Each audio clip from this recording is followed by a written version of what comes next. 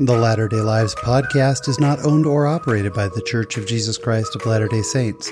Any opinions expressed or implied in this recording are solely those of the host and guests and not of any specific organization unless otherwise stated.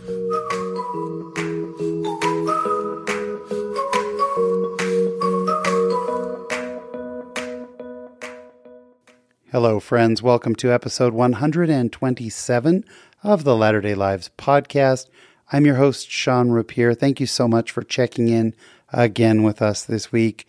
We have got such a great guest. Michael D. Young is not only a member of the Tabernacle Choir at Temple Square, he is also just a very accomplished all-around musician and singer, as well as a writer and just a really amazing guy. You are going to love this conversation. I was so impressed with Michael. We haven't met. We did this online. But I was so impressed with just him and his attitude and what a positive, incredible guy he is. And this week in my Latter-day Life, we'll talk about the importance of standing up for people. It's all coming up. So sit back, relax, and enjoy this week's conversation.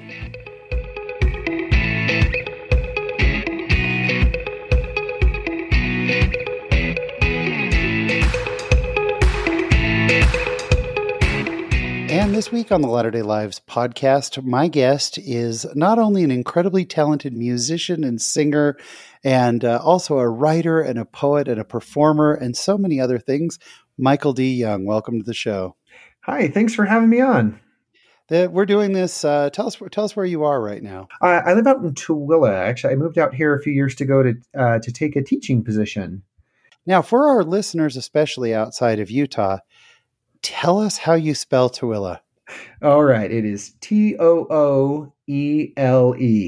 Yep. And everybody says Thule when they first get here. Yeah, exactly. It's very special that it's Twilla. Yeah, I've heard some reports that it used to be Tuilla, Tooele, like that. That makes a little more phonetic sense. But yeah, it's definitely different calling it Twilla. So. Well, but let's go back before today, because I have so many questions for you. Okay. Let's go way back. Tell us where you're from. You bet. So, I am what I self-identify as a military brat. My father was an Air Force pilot for 25 years, an officer in the Air Force. And so I was born in Arizona, but only lived there for a few months before I moved to Japan, at Okinawa. Then I lived all over the United States, both coasts, in California, New Jersey, Illinois, Oklahoma. Finally ended up in Utah for school, went to BYU, and served a mission in Frankfurt, Germany. So so you are a global man. Yeah, I've lived in Europe and Asia and all over the States. So let's go back to your childhood. Were you raised in the church? I was, yeah. Both my parents are actually they're both raised in Utah, but I didn't end up in Utah until I was an adult myself.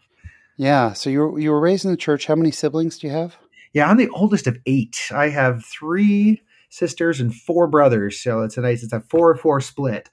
8 kids moving around that much. That's amazing. Well, especially in the military, like nobody has that big of a family. And so like they would say, "Hey, we need to get your new base housing." And they're like, "Ooh, you guys might need 2 houses." They're just not equipped for that. People have 2-3 kids, and we have 8. Did you live on base quite a bit?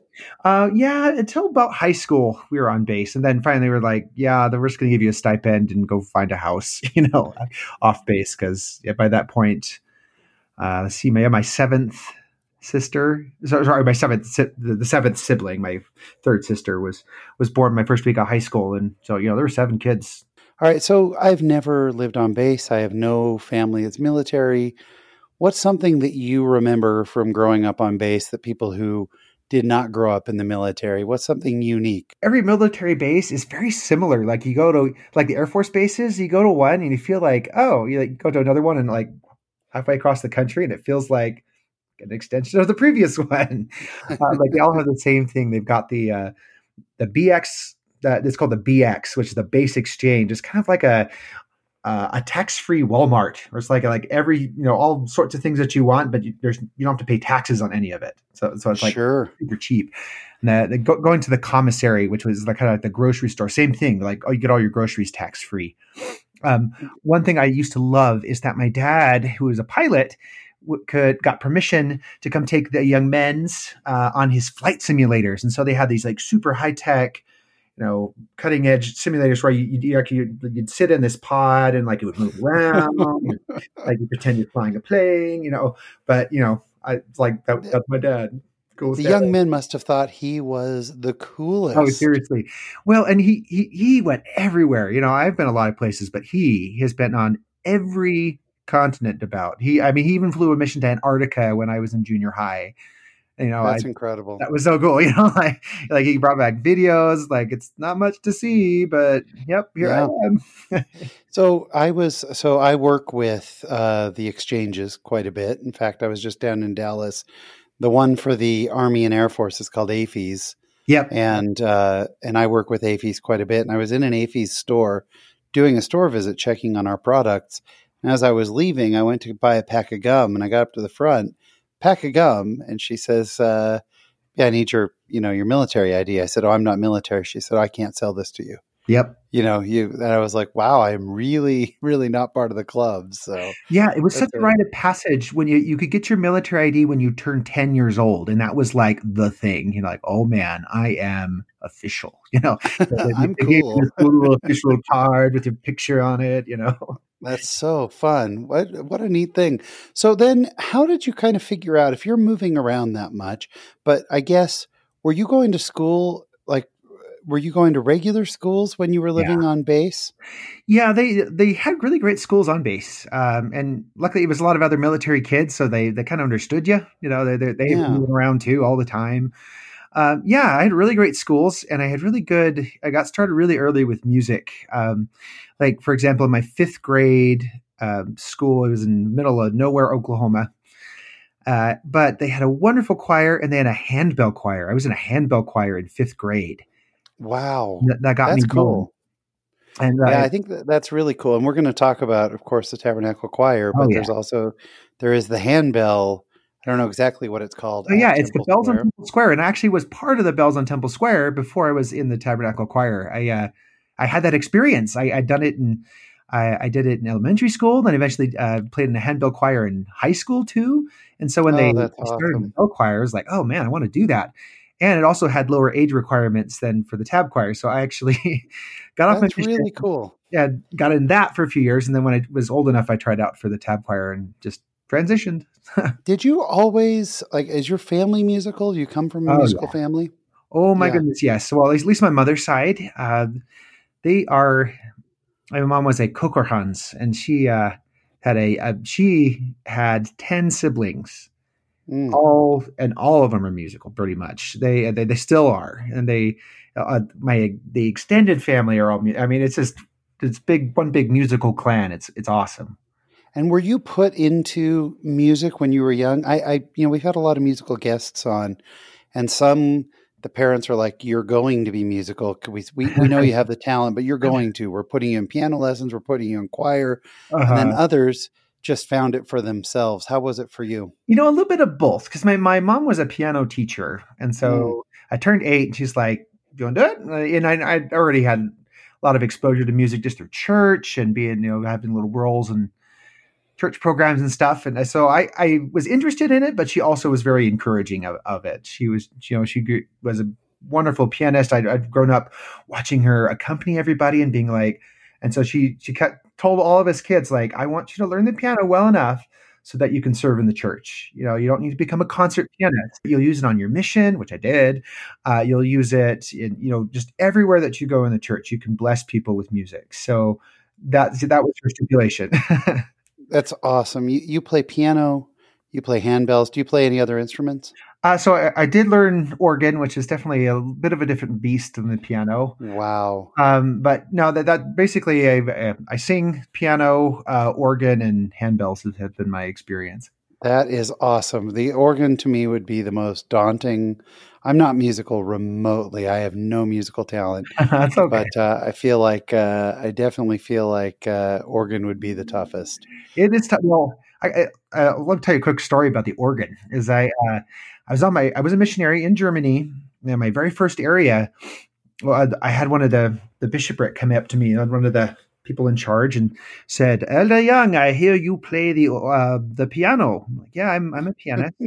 It's like, "You're playing the organ today for sacrament meeting." I'm like, I've literally never played the organ." He's like, he kind of looks at me and shrugs his shoulders and says, "Ah, you'll learn." And so I did. That was my very first time with playing the organ was in sacrament meeting. I'm like, Oh oh my gosh, come on. yeah, but like in a foreign country, Yeah. like first 3 months of my mission or something crazy like that. But I did learn, and ever since I've been a word organist like 3 or 4 times since then. So That's amazing. Michael, that's so incredible. Well, this kind of takes us up to your mission. You get called to, you said it was the Frankfurt, Germany mission. yeah. How was your mission? Oh man, tough as nails, but so fun. Um, so I took German in high school, and I thought, oh man, I've got Swiss German ancestry, and like I thought, gosh, I'd love to go to Germany. And I got my call, and it was dated April 1st, and it was where I wanted to go. And so I was like, President Hinckley, do this to me, the real call is coming tomorrow. No. It was wonderful. It's a beautiful, gorgeous place. It's tough as nails though, trying to talk to people about religion. That Germany Yeah. can be very private, and you don't talk to people about politics or religion. Especially not strangers. And the church is very small, strong. It Like is it's very strong but small. Is that a good characterization? absolutely. See, there's only 4 stakes in all of Germany, and Yeah. they're huge. And I've been to church in Berlin and in München, but never in Frankfurt. yeah. So, but I was so impressed with the members there. It was just awesome. Oh yeah, they have fantastic members. So once they're in, they're very loyal, very dedicated. Very stalwart people. But did have a lot of success where I got to actually use my military connections to go on the military bases there and wow. teach Americans as well. So that was really nice. I got Oh, to that's neat. kind of mix things up, do a little German work, a little American work. I actually still have my military card, so I could actually get on base, like get other elders on base. So I was pretty popular with the That's president. cool. Now, a lot of people who music comes naturally to them, language does as well. Did Oh you yeah. find that with learning German? Oh, absolutely. I was by the end of my mission. Not only had I gotten pretty decent in the language, but I'm able to get a good accent. So where people they wouldn't think I was an American, but they think I was a European, but like not German, but some other European. Like are you from Holland? Are you from I sounded That's pretty enough good. like somebody who grew up in Europe, but I did learn German in school or something like that. So That's not bad, Michael. That's yeah, pretty good. I'm happy about that. And now I've used it so much now that a lot of people actually, some people can't tell that I'm American at all. Yeah, that's probably a good segue because I don't know if we'll get to it later. Tell us what you do for a living. Oh, you bet. So I am a teacher. I got a degree in German teaching from BYU. I got a master's degree in instructional design from WGU, Western Governors University, and that's just basically curriculum development. And so I taught a little bit of high school, but right now I'm a German dual language immersion teacher. Where I teach second grade in German. I would have to say your German must be pretty darn good to be doing immersion. You're speaking it all day long. Well, so that's awesome. It definitely helps because a lot of my colleagues are actually Germans. They bring in a lot of native German teachers, and they teach I think grades 3 through 6 right now are all native Germans. Very cool. You come home from your mission. Was BYU next? Yeah, so I'd done a year before my mission, and then I came back and just picked it right back up. How was your BYU experience? It was great. I met my sweetheart, Jennifer.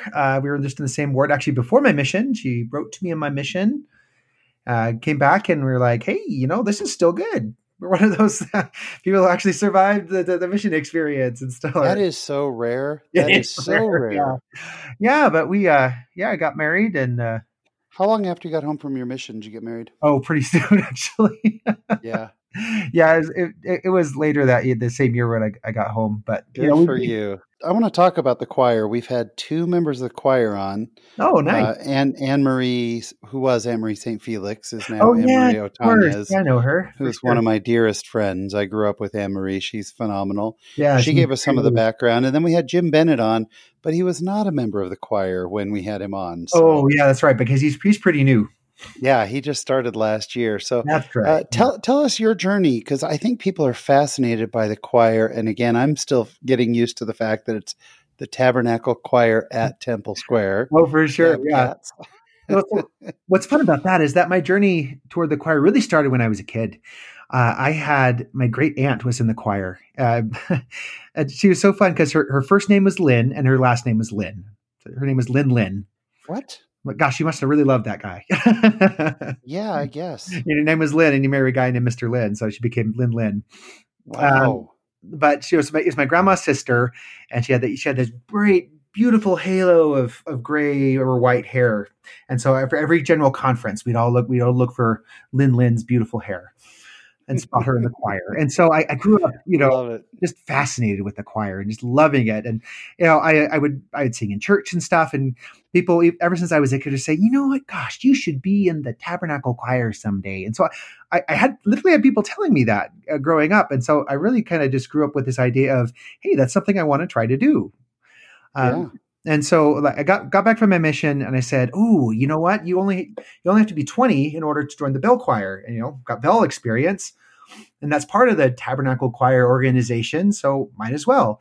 And so I got on with the Bells of Temple Square. They had an open audition. I got in and I got to start performing with the choir, like at their Christmas concerts, that, all the amazing special guests they bring in. And so that I kind of got to be part of the choir family, so to speak, for a few years. Then I turned 25 and I said, I sat down with my wife and said, okay, I want to try for this, who knows, right? And she was supportive. We went for it, and I got it. That is awesome. I was a little floored because I hear a lot of sometimes people say, "Oh, I had to try a few times," and luckily it was. I think it helped. It was a year they hadn't had auditions the year before, and so they had a lot of slots open. So it was a great year to audition. Got right in. Wow. And how rigorous is that? Like the whole audition process? My understanding, and from what I recall from talking to Anne Marie about it, is it's quite a process. I mean, it's not just like one audition, right? Oh, no. So you fill out the paperwork and you send in round one. You send in a recording of yourself. They give you a few hymns to choose from. You sing a hymn, you sing some scales, and they say, hey, we'll get back to you. And you get a letter in the mail saying, okay, you made the first cut. Now you got to come in to the Tabernacle on this certain day, and you take a 2-hour theory test, music theory. And oh man, like Did you feel like you knew all that? What's that? Did you feel like you knew all of the questions? No. They had the test is split into two parts, where the first part is like ear training skills, where like, listen to these two recordings. Now, what did we change? Was it the rhythm? Was it the notes? Was it the same? Was it both? Was it none? Oh, Michael, I'm having nightmares right now. My heart is pumping so fast because that would be my worst nightmare. I don't understand any of that. Oh man. Well, see, I came out of it feeling like I have no idea how I did on that, because a lot of it's like, it's kind of like instinct. Like, hey, you're like, hear this. What do you say? Like it's really quick too. Like you got a Scantron, you're sitting there like B, A, C, like just hoping that your musical instincts are honed enough to, reach the threshold. And, basically a lot of people come out of that feeling that same way. I've talked to a lot of my friends in the choir saying like, oh, that test. Oh yeah.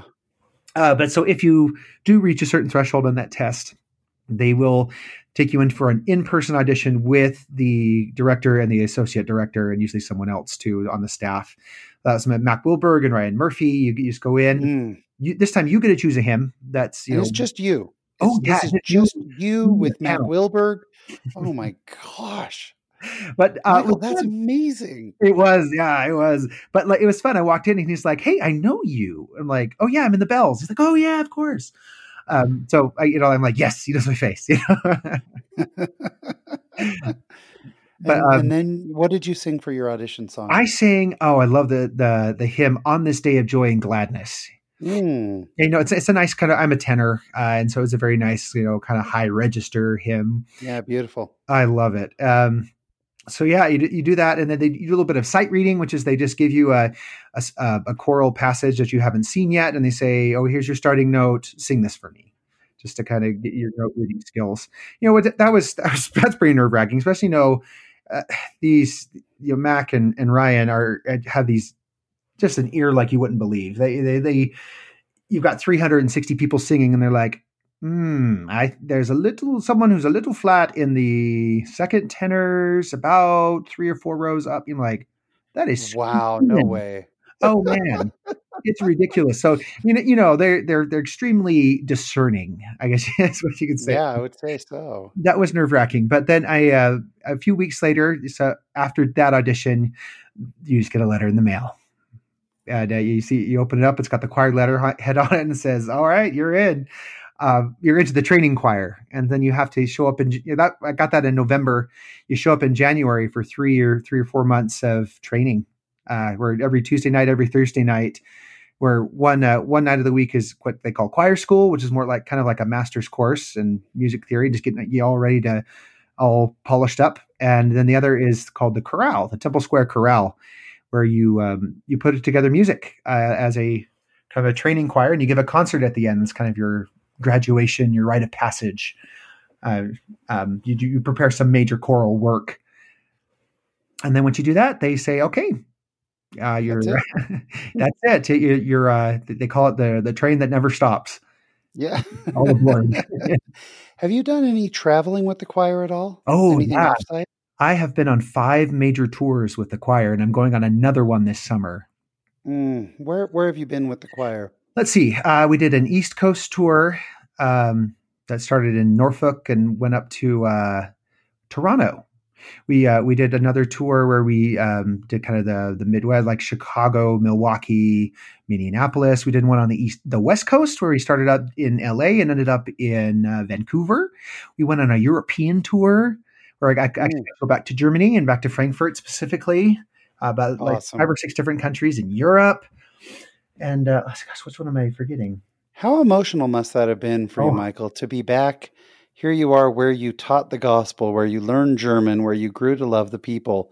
And now suddenly you are a member of the choir singing in Frankfurt. What was that like? Oh, it was extremely emotional. I saw people that I knew, and the places I knew. And I when you join the choir, you're set apart as a missionary. And so it was like returning as a missionary to Frankfurt one more time. So that's awesome.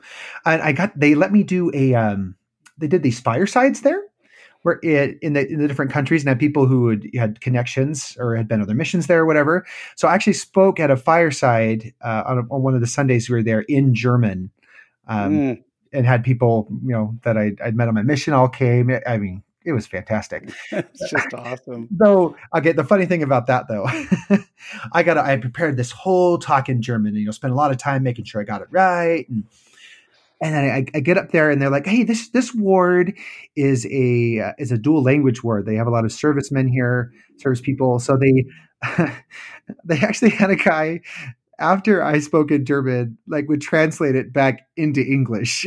I'm like, what? You're like, I could just say it twice if that's what you want, Like, I do speak English. You do know that, I swear, right? like I'm an American, guys. My English is actually just slightly better than my German. No, it is. I'm perfect. Michael, that's so funny.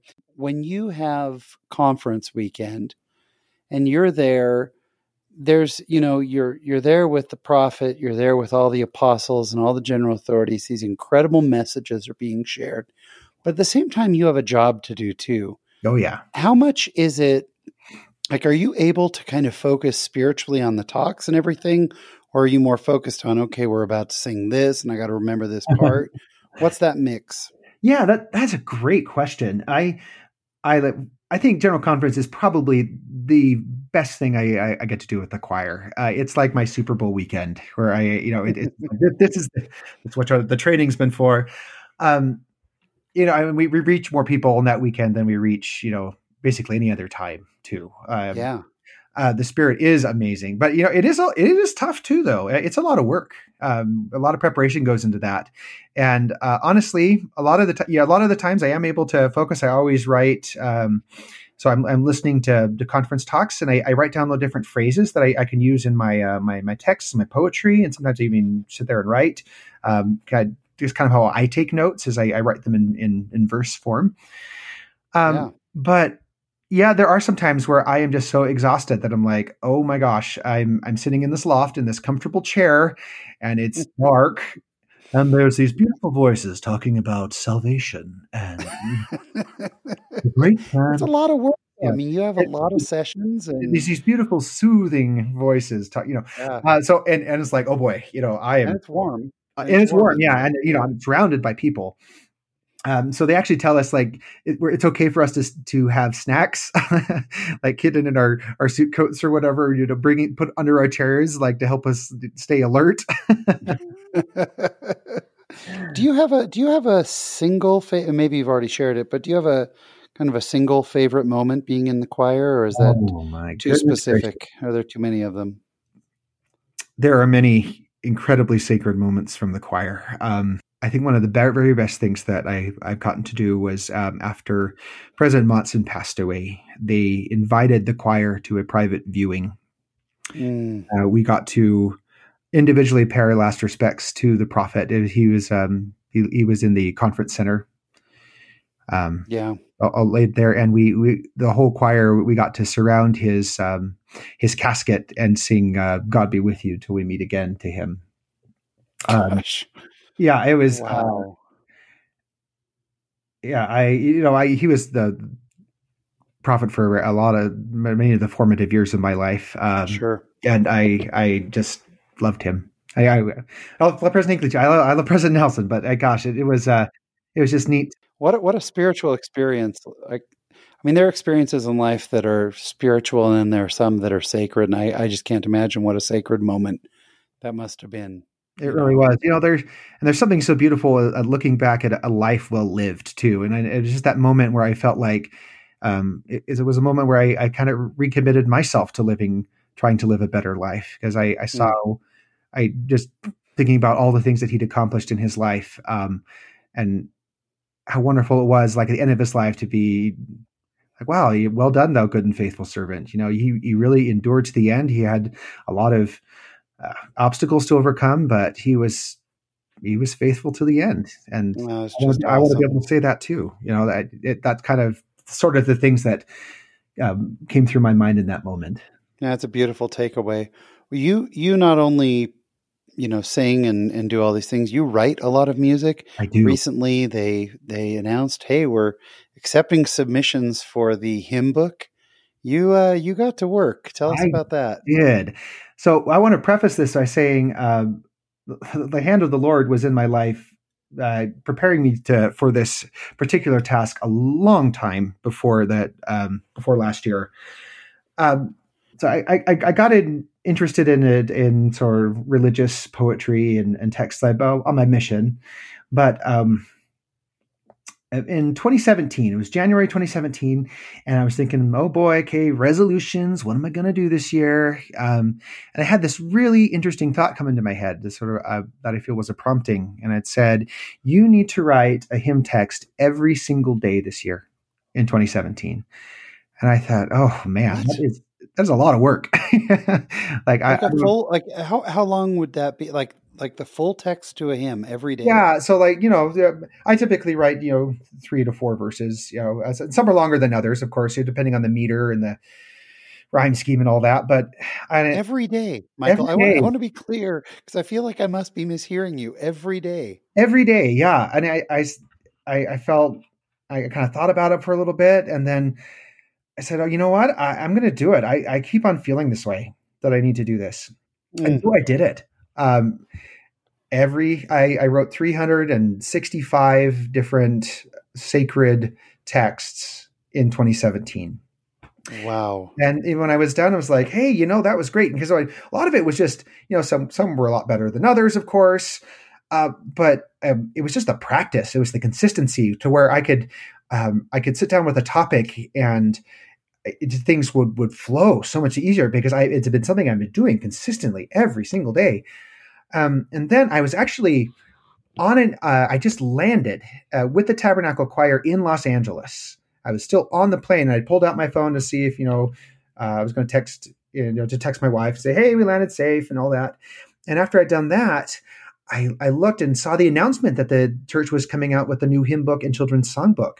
And I realized, oh, that is why Heavenly Father wanted me to do that, because now it's go time. I had that preparatory period previous to that, so that now that it's go time, I can just go, and I don't have to spend all that time trying to learn the rules and to improve my craft. I was already had improved myself a ton through that training year, and so I literally got to work that very day, and I worked on that every single day because we had a year from the time they announced it to the time that the submission window closed. So that on July 1st, 2019, I worked on it every single day. I pounded the pavement, digitally, so to speak. Reached out to all sorts of different composers. I collaborated with over 75 different people. So the thing was, you can only personally submit so many things on your own account. But if you wrote a text and somebody else composed music for it, and they could submit it on their account. So in that way, I wanted to collaborate with as many people as I could, because this is probably not going to happen again in my lifetime. And if might as well do it right. Might as well. How many songs did you end up, or how many hymns did you end up submitting? It was between the two books, so the hymn book and the children's songbook. It was about 150 submissions. Oh my goodness, Michael, that is astonishing. That is so amazing. I can't imagine the number of hours you put in. It was a lot of hours. It's just incredible. The Lord is good, and I feel that because I answered the call when He gave it to me, that I heeded the prompting, even though it was a difficult task, that He was with me every step of the way. He opened so many doors. He led me to people that I needed to meet, and I met so many salt of the earth people through this project, who I still now can collaborate with. It's great. I've got this. It kind of helped me build this huge network of people that I know and can call on. As well. And throughout that whole year, I also I learned so much more. And I love people who were able to give me feedback and help me and sort of hone my craft, so that I feel that some of the best things that I wrote were right near the end, because I had even more practice and more time to kind of rub off the rough edges of. Yeah, I bet. I mean, that's incredible. Michael, I can't get my head around that much work. So this must somehow then dovetail into chapter and verse. Oh, absolutely. Yeah. So let's talk about chapter and verse. You bet. So once again, the end of the year comes up, and I start thinking about my goals. And so back here it was kind of the fall 2019. I started thinking like, okay, well, you know what? I really want to keep writing texts and things like that. I really enjoy this. And I had the feeling in my mind, this same kind of feeling like, you need to start a podcast. And I'm like, yeah, that'd be fun. I'd love to do that. But what, what do I do? And I'm so busy. I don't have time for, anything humongous. I really just don't have that much discretionary time. And so I kind of let that gel for a while. And I thought, why not bring these two things, these two strengths together, where I like to talk. I like to, I'm a teacher. I'm good at speaking, but also I love to write. I love poetry specifically. And I thought, hey, you know what? We're coming up on the Book of Mormon in Come Follow Me. And gosh, it's so fun to base poetry off things in the Book of Mormon, because there's so much material. There's so many wonderful gems. And I thought, I'm going to do one for every single chapter of the Book of Mormon, because I want to show that every single chapter in the Book of Mormon has something that you can learn from it. Because Mormon Moroni say, hey, I didn't even include 100th part of all the proceedings of the people. So whatever is in there, is the one in 100. It's got to be important, because Yeah, he sure. wouldn't have included if it wasn't important. And so I thought that's kind of the underlying philosophy. Said, okay, I'm going to go through, I'm going to find one focus from each chapter, right? So from each chapter, you kind of focus on one verse of scripture or two verses or whatever. In every episode, I just introduce it. I say the focus verses are this. I read the focus verses just so that you've got them fresh in your mind, and say now the text is called this, and I read the text, and that's it. Yeah, and So it's they're okay. and for our audience, they can access this as a podcast if they Yes, search for chapter and verse. What I love about it is they're about 2.5 minutes, sometimes 2 minutes, 3 minutes. exactly. Just a It's few. very quick, but it gives you such a beautiful way to look. And I shared this with you before we started recording, that the first one I listened to, totally randomly, it happened to be my favorite scripture of all time, which is, "Are we not all beggars?" And Oh yeah, you wrote such beautiful text to it. I mean, you really, it's beautiful. Could you give us just an example? You don't have to read the whole sure. scripture, but maybe just pick one that you enjoy and tell us what the scripture is about, and kind of give people a flavor of what chapter and verse is. Oh, you bet. Let's see. Here's one. It's from Isaiah 12, and it's called "The Founder of Peace." I'll maybe read you a stanza of that. But so in Mosiah 12, it's Abinadi talking to the priests, and they're like, "What does this scripture mean? How beautiful upon the mountains are the feet of them that bring, and he's like, "Well, you're priests and you don't know what that means." But I've always loved this passage where talks about how beautiful are the feet of those who preach the gospel of peace, who bring good tidings of good and declare to Zion that God reigneth. Yeah. That I see that in the faces of the people that I sing with all the time. Where I think, like, because their countenances are just so beautiful when they're preaching the gospel through music. So that's a verse that's always been very dear to me. So let me just read you a little bit of this. How beautiful those who come bearing his name, declaring good tidings of good to all lands. How beautiful those who his coming proclaim, who work for the Lord as his feet and his hands. Break forth into joy, for our God and our King will comfort and save us, and Zion will bring. Gosh, that is amazing.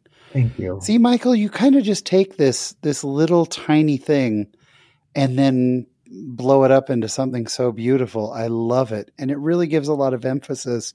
One of the things I've enjoyed since I've started listening is just, again, it's that quick couple of minutes of taking something that's already beautiful and plain and turning it into verse, which is really what we do when we sing. I mean, we're singing the gospel. Yeah. And you're taking that and taking it to a whole different thing. And I just love it. I think it's fantastic. What kind of response have you gotten on your podcast? Yeah, it's been doing really great. I've got thousands of downloads already. I've had people message me and tell me, gosh, that it's been uplifting. It's helped my Book of Mormon study. It's given me solace in a few moments where I needed it. Love it. And so, yeah, I just feel like, anytime I get that little itch in the back of my head, like this is for a new project, I'm like, I'm going to do it because I'm going to have to check in with you before 2021 to find out what's on your mind. You wrote 365 songs or hymns. You're now doing the podcast and doing one for every chapter of the Book of Mormon. I don't know. Next year, I expect to see, Man in Tooele decides to build a life-size ark or something. And I'll go, I'll bet that's Michael. I think it's just awesome, Michael. I think you're doing such great work. So if people want to see you sing, they can go see you sing at Temple. Or right now, are you guys in the conference center currently, or are you in? We're finally back in the tabernacle. We're there in the tabernacle. It's a little bit up in the air these days because of the construction that's going on. Oh, right. I didn't even think about that. Yeah. We usually go back to the tabernacle in January, but they had us there a whole extra month over in the conference center because they're messing with the tunnels under the tabernacle. And so, yeah, we got to see you. I think it was a couple days after New Year. It was either right before or right after New Year. Oh, nice. And actually, the handbells were the day that we went to Music and Spoken Word, and we Oh, got to see yeah. you guys with the handbells, and you had a special guest singer, and it was glorious. It was so, Thank you. I love music and the spoken word. It is Oh, one of me my too. favorite things, and I feel so blessed and fortunate that we live here in Utah. We get to see it regularly, so they can see you sing there. If they want to listen to chapter and verse, it's available wherever you get your podcasts, I Absolutely. assume. Yep. Yeah, iTunes. It's on iTunes, Spotify, iHeartRadio, Tune in. I tried to put it in all major platforms. So I fantastic. actually do a little thing where you can even watch it on YouTube, where I read it Oh, okay, the cool. background. It has the focus verses up, like the references up there. So you can even you can follow it on the YouTube channel. I just wanted to make it as accessible as possible. Give you options however you like to get your content. Oh, Michael, I love it. I just love that you are so talented and you have so many talents.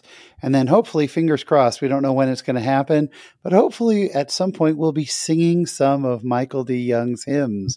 So Oh man, the hymns haven't been announced yet, not but yet. hopefully, some of your submissions have made it in, and we'll keep our audience definitely posted on that. This has been a great conversation.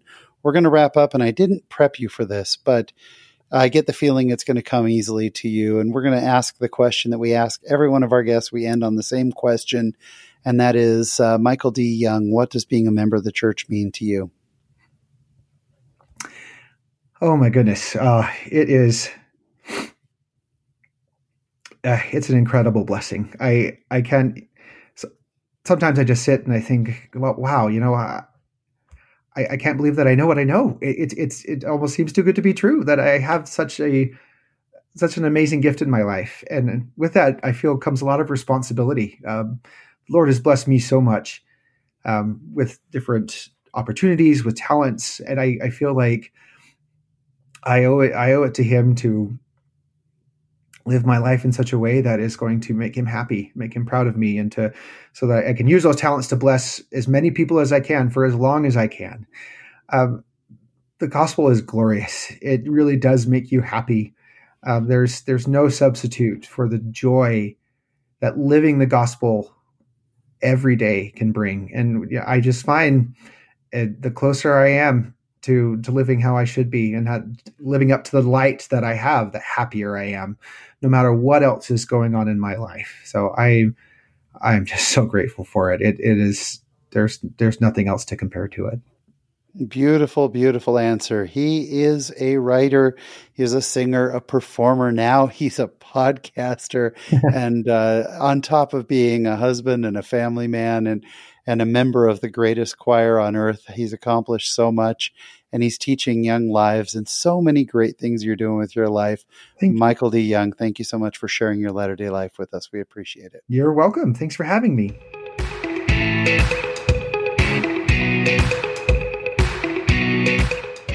And my special thanks to my guest, Michael D. Young. I was so impressed with his talent and his drive and his attitude. It was so great to get to know Michael. This week in my Latter-day life, I did some reflecting. I thought back to a time when I was 10 or 11 years old and I was working for my father. My father had a paper recycling company, and part of the job was we'd drive around in this truck to these recycling centers, and we'd get these big bundles of newspaper. People would pack them into the paper grocery bags, and we would have to load them into the truck. And part of that was sort of forming a human chain. We'd throw the bundles to each other and catch one and then pass it along, and someone would throw it up into the truck, and then we'd stack it.